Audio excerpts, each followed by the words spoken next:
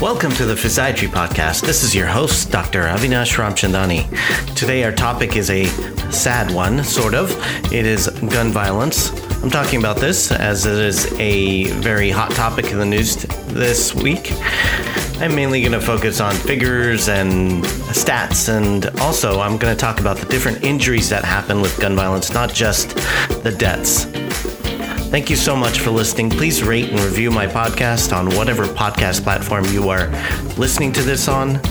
If you have any questions ever, please send me an email at physiatrypodcast@gmail.com. And here's the show. So let's talk about gun injuries. The number of firearm deaths in the United States is higher than the amount of motor vehicle accidents in the United States. If you can imagine, 38,000 plus people died with a firearm in 2019, of which 23,941 were suicide and about 14,000 were via homicide. This crude rate of 4.4 per 100,000 for homicide. This is coming from the CDC Wonder database. The overall death rate, inclusive of all causes from gun injuries, is 14.4 per 100,000 in the United States. If we just compare this with other countries, it's pretty staggering. The national rate of gun violence in the United States is higher than many low-income countries. If you think about it, Canada's gun violence rate is only 0.47. Asian countries are at the lowest, with Singapore at 0.02. China is at 0.04. Bangladesh is at 0.07. We're not at the highest as far as homicide rate goes. El Salvador is at 43, Jamaica is at 38, and Venezuela is at 26. Again, we're at 4.4. It's still pretty high. Some of the Caribbean countries are very high as well, but that just doesn't mean that we need to be part of this wild, wild west. In 2017, our gun violence rate was 4 times higher than in Syria and 7 times higher than in Iran. If you can think about that, that's pretty staggering. The lowest gun death rate overall, including homicides, suicides, and other deaths, is in Massachusetts in the United States. These are 3.4 out of 100,000. The highest is in Alaska at 24.4 out of 100,000. The highest number of deaths are actually in Texas, a death rate of 12.7, which is right around the average for the United States. In California, although the death rate is only 7.2 because of the population. The lowest deaths were in Hawaii and Rhode Island. Hawaii had 62 deaths via gun, and Rhode Island at 48. Even the rate of 3.4 in Massachusetts is way too high, in my opinion. The rate in Alaska at 24.4 is more than some of the highest countries in the world, if you think about it.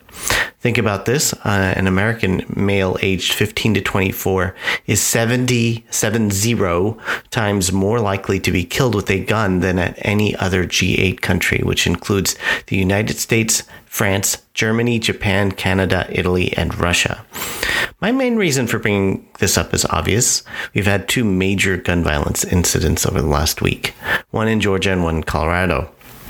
Of course, we've had many mass shootings over the last decade or so. After a mass shooting in Australia in 1996, which was called the Port Arthur Massacre, where I think about 36 people were killed, Australia passed vast gun restrictions. Since then, Australia has not had any major mass shootings, and the gun violence has decreased overall significantly. Gun violence also causes many non-fatal injuries. There are 80,000 people that are injured in gun violence every year in the United States, of which about 1,000 are from police shootings, 2,500 are from self-harm, 35,000 are from assault, and 45,000 aren't really reported. Gun violence costs in the United States for taxpayers are $516 million approximately in direct hospital costs. And the cost for gun violence in the United States actually compares to the cost of how much chronic pain costs, which is a typical thing that I talk about, which is about $100 billion. If you think about that, that is about 5 times higher than the overall cost of breast cancer in the United States total. Most gun violence is caused by men. About 98 out of 100 is caused by men. Also, about 85% of the victims are men. How about guns to prevent violence from happening? This is a lot of people's thoughts as far as, oh yeah, we have a gun in our house to prevent from gun violence happening. So, did you know that only 2 in 1,000 gun violence incidents had the use of gun protection by the assaulted between 1987 and 1990? That is 0.2%. So, let's now talk about what types of injuries happen with guns other than death. In television and movie depictions, we see gun violence cause injuries to arteries and vessels, or organs, or maybe even muscles. But what do we actually see in real life? There are several types of gunshot wounds. One of the gunshot wounds is a penetrating wound, where the bullet enters the body but does not exit.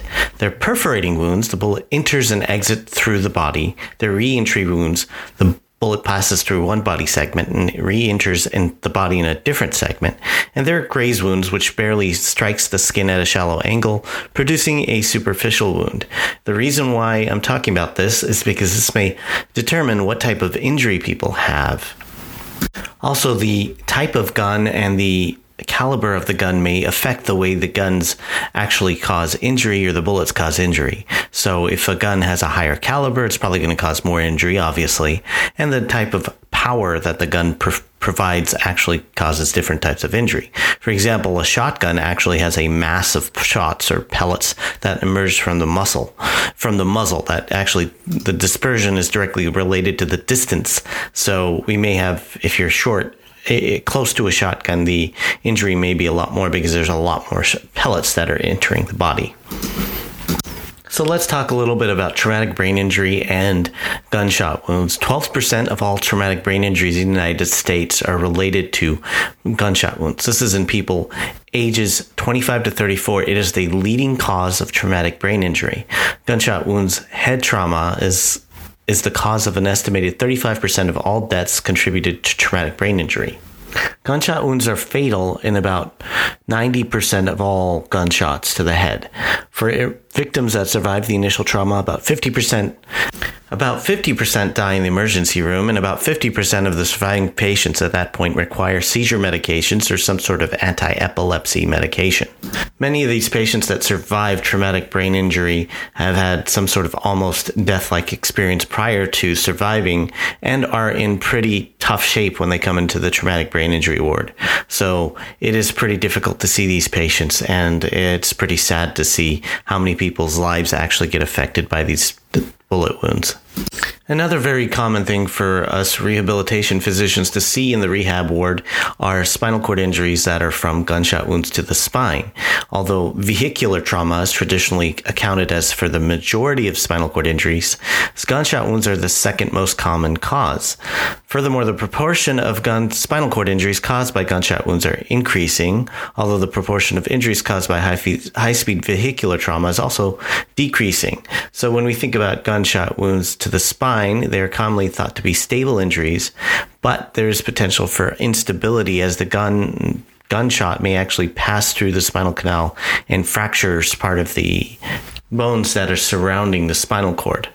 Only about a quarter of the patients that actually have a gunshot wound to the spine survive the gunshot wound actually are able to ambulate or walk 1 year after surgery.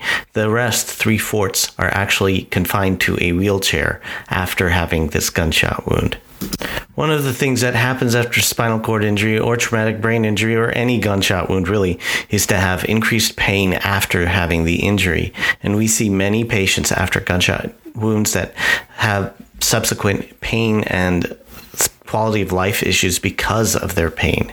And this is a huge issue in pain management, but more of an issue when patients are acutely after a gunshot wound to the head or a gunshot wound to the spine. What is my point of doing this whole episode is just sort of introducing people to the types of injuries that patients have other than death from gunshot wounds and the cost of gunshot wounds to the society in the United States. Approximately, again, $100 billion is wasted due to the completely preventable injury of gunshot wounds here in the United States. So think about that. In any case, thank you for listening to the Physiatry Podcast. Yes, this is a short one. I hope you enjoyed it. Please rate and review my podcast, again, on whatever podcast platform you are listening to this on. Please also send me your emails at physiatrypodcast@gmail.com. Thank you so much for listening. This is your host, Dr. Ramchandani. I hope to see you soon. Take care. Bye-bye.